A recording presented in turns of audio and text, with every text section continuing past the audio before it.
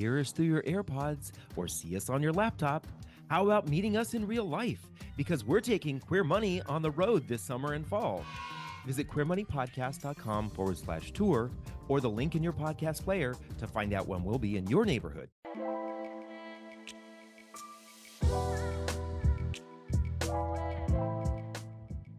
Before we get started, we'd like to give a big welcome again to all those college students who are listening and watching Queer Money from their college, university, career websites. So, what state produces 99% of all the commercial hazelnuts in the world, is the birthplace of the tater tot, and had its name chosen by a coin toss? You're listening to Queer Money episode 409, and today we're sharing the most affordable LGBTQ plus friendly city in Oregon. Now on with the show. So, which city was decided by a coin toss? Portland. It would have otherwise been named Boston. Oh, gotcha. Oh, sorry. Now on with the show. The mission of Queer Money is to financially empower the LGBTQ plus community. Join us in thanking Capital One for supporting that mission. Oregon. If you like red wine, this is a state to go visit. I do. I will. All right.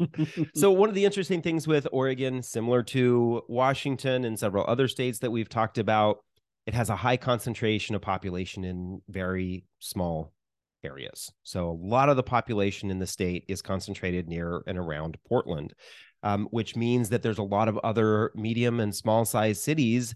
And when we started looking at our list, that's exactly what we were finding, is that we saw cities like Bend that has a population of 100,000, or Corvallis that has a population of 60,000. So we're going to be talking about some cities that don't have huge populations, which means you're not going to find the plethora of LGBTQ experiences that you would, say, for example, in a city like San Francisco, New York, Denver, or Chicago. Right. But as we've been learning, as we've been doing this study, and people are reaching out, talking to us about the findings from this analysis that we're doing, quite honestly, there are a lot of LGBTQ plus people who don't want to live in these gigantic cities. They want a quieter life. And that's definitely something that some of these cities that we're reviewing in Oregon will provide people. So contrary to popular belief, not everybody actually wants to live in LA, Chicago, New York City. Some people do actually want a quieter, different kind of life. There's the winner for this week is great for outdoorsy activities. And so if you're an outdoorsy LGBTQ plus person, the winner this week might be the place for you to consider. So not everybody actually wants the oons, right? But that said, about the size of most of the cities in Oregon, everything else in Oregon is extra, like everything. Like you. It's similar. It's not a cheap state to live in. So like you. So if you're looking for, if you're looking to save money in your move, maybe Oregon's not the place for you to go, unless you're able to find a great paying job that can cover your more than cover your cost of living. But as we'll discuss here shortly, the cost of living is quite high. And other than the runner-up and the winner this week, unfortunately, a lot of the cities that are ranked in Oregon for the Human Rights Campaign Municipal Equality Index aren't getting great ratings. So it's a liberal state, it's a liberal state, allegedly, but it's not necessarily ranking that way on some of these reports that we're finding. Oregon did ban conversion therapy in 2015, so that's great.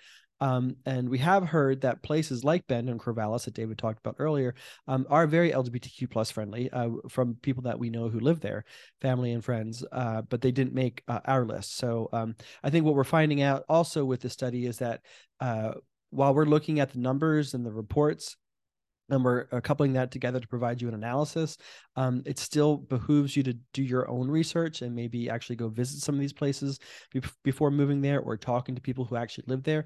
The experience might be a little bit different than what the numbers show, as we'll explain in a couple weeks when we talk about Ohio.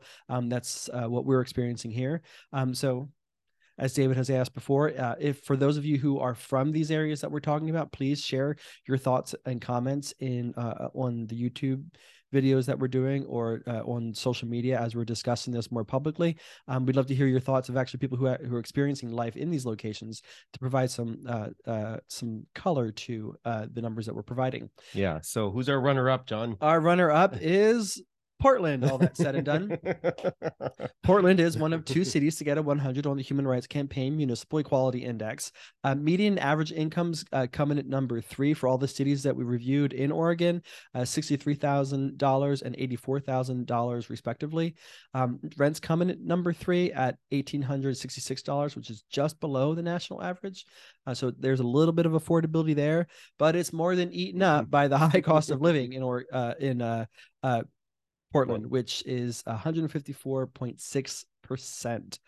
Wow. And right. That's the highest I think we've reported so far in our analysis. Is that right? I think it's one of the highest. We may have come across another high one in Washington, but it's not. I don't think it's the highest.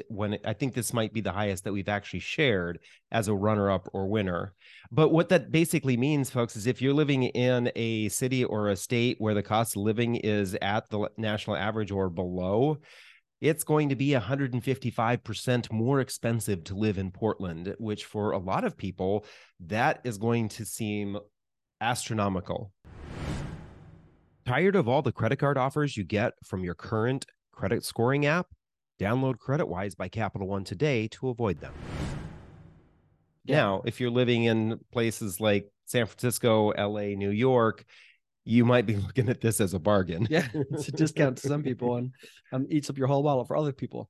And then home values are toward the bottom for folks who live in Portland at averaging $525,000 per property. So there is a little bit of affordability there in terms of housing, but everything else is expensive. So definitely crunch numbers and do your spending analysis.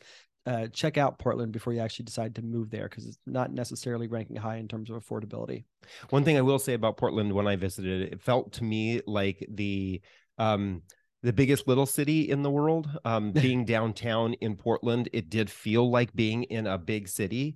And that I think it was kind of endearing about it, that it had that concentration of population and amenities that made it feel like a big city, which can be pretty nice sometimes. Absolutely. So, David, who is the winner? Our winner is Eugene, a city that neither of us have been to. No. But similar to Portland, it was the other city that did get a 100 on the HRC MEI index. And that is really kind of what pushed these 2 cities to the top, because we do overweight that ranking on the index.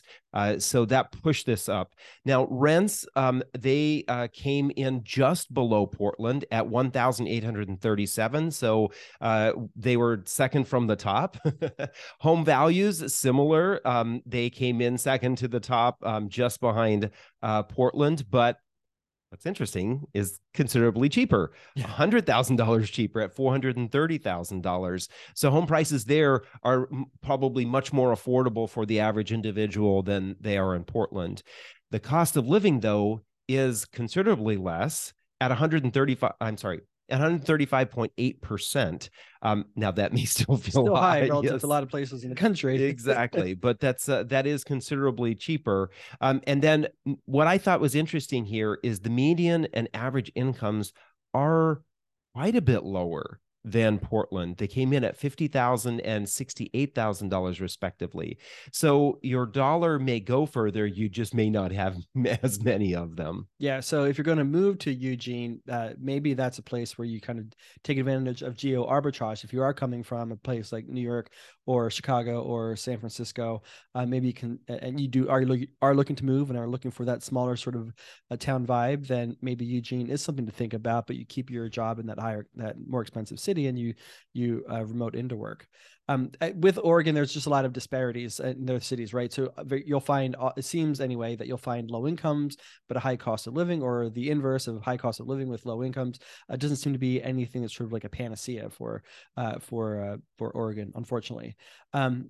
Some great things about Eugene, though, we need to celebrate, is that it's on the Willamette River, between the Skinner Butte, the Spencer Butte, and the Coburg Hills. So it's a very picturesque, beautiful place to be. It's great for outdoorsy people from everything that we've seen and heard and read. It's great for hiking and cycling through the gorgeous woods, and kayaking and whatnot, playing on the river and the lakes.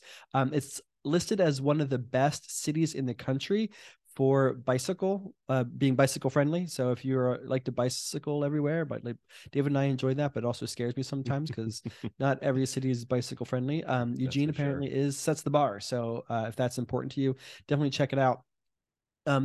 It prohibited discriminations on the basis of sexual orientation for housing and for sexual orientation in housing, employment, and public access in 1977. That is crazy.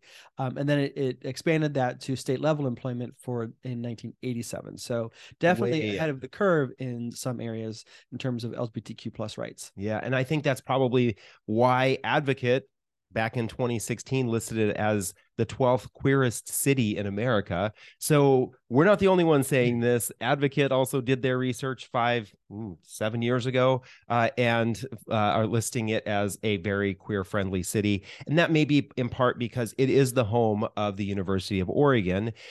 It is listed as the University of Oregon is listed as the top LGBTQ campus by two organizations, bestcolleges.com and Campus Pride. If you're a college student, join Campus Pride. It's a great way to network and connect with other queer folks. And of course, being a very queer-friendly city, it does have its own pride, and that pride is in August. So congratulations, Portland, and especially Eugene. Start your journey to financial independence with a checking and savings account that doesn't nickel and dime you with fees. Get a Capital One 360 checking or 360 performance savings account at Capital One today. Thanks again for joining us for another Queer Money bonus episode that we do on Thursdays covering the LGBTQ plus friendly cities across all 50 states.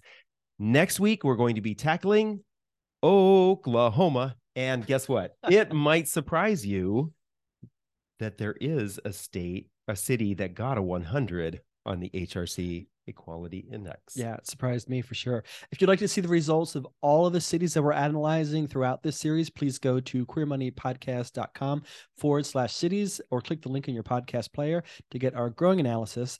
Thank you and have a great weekend.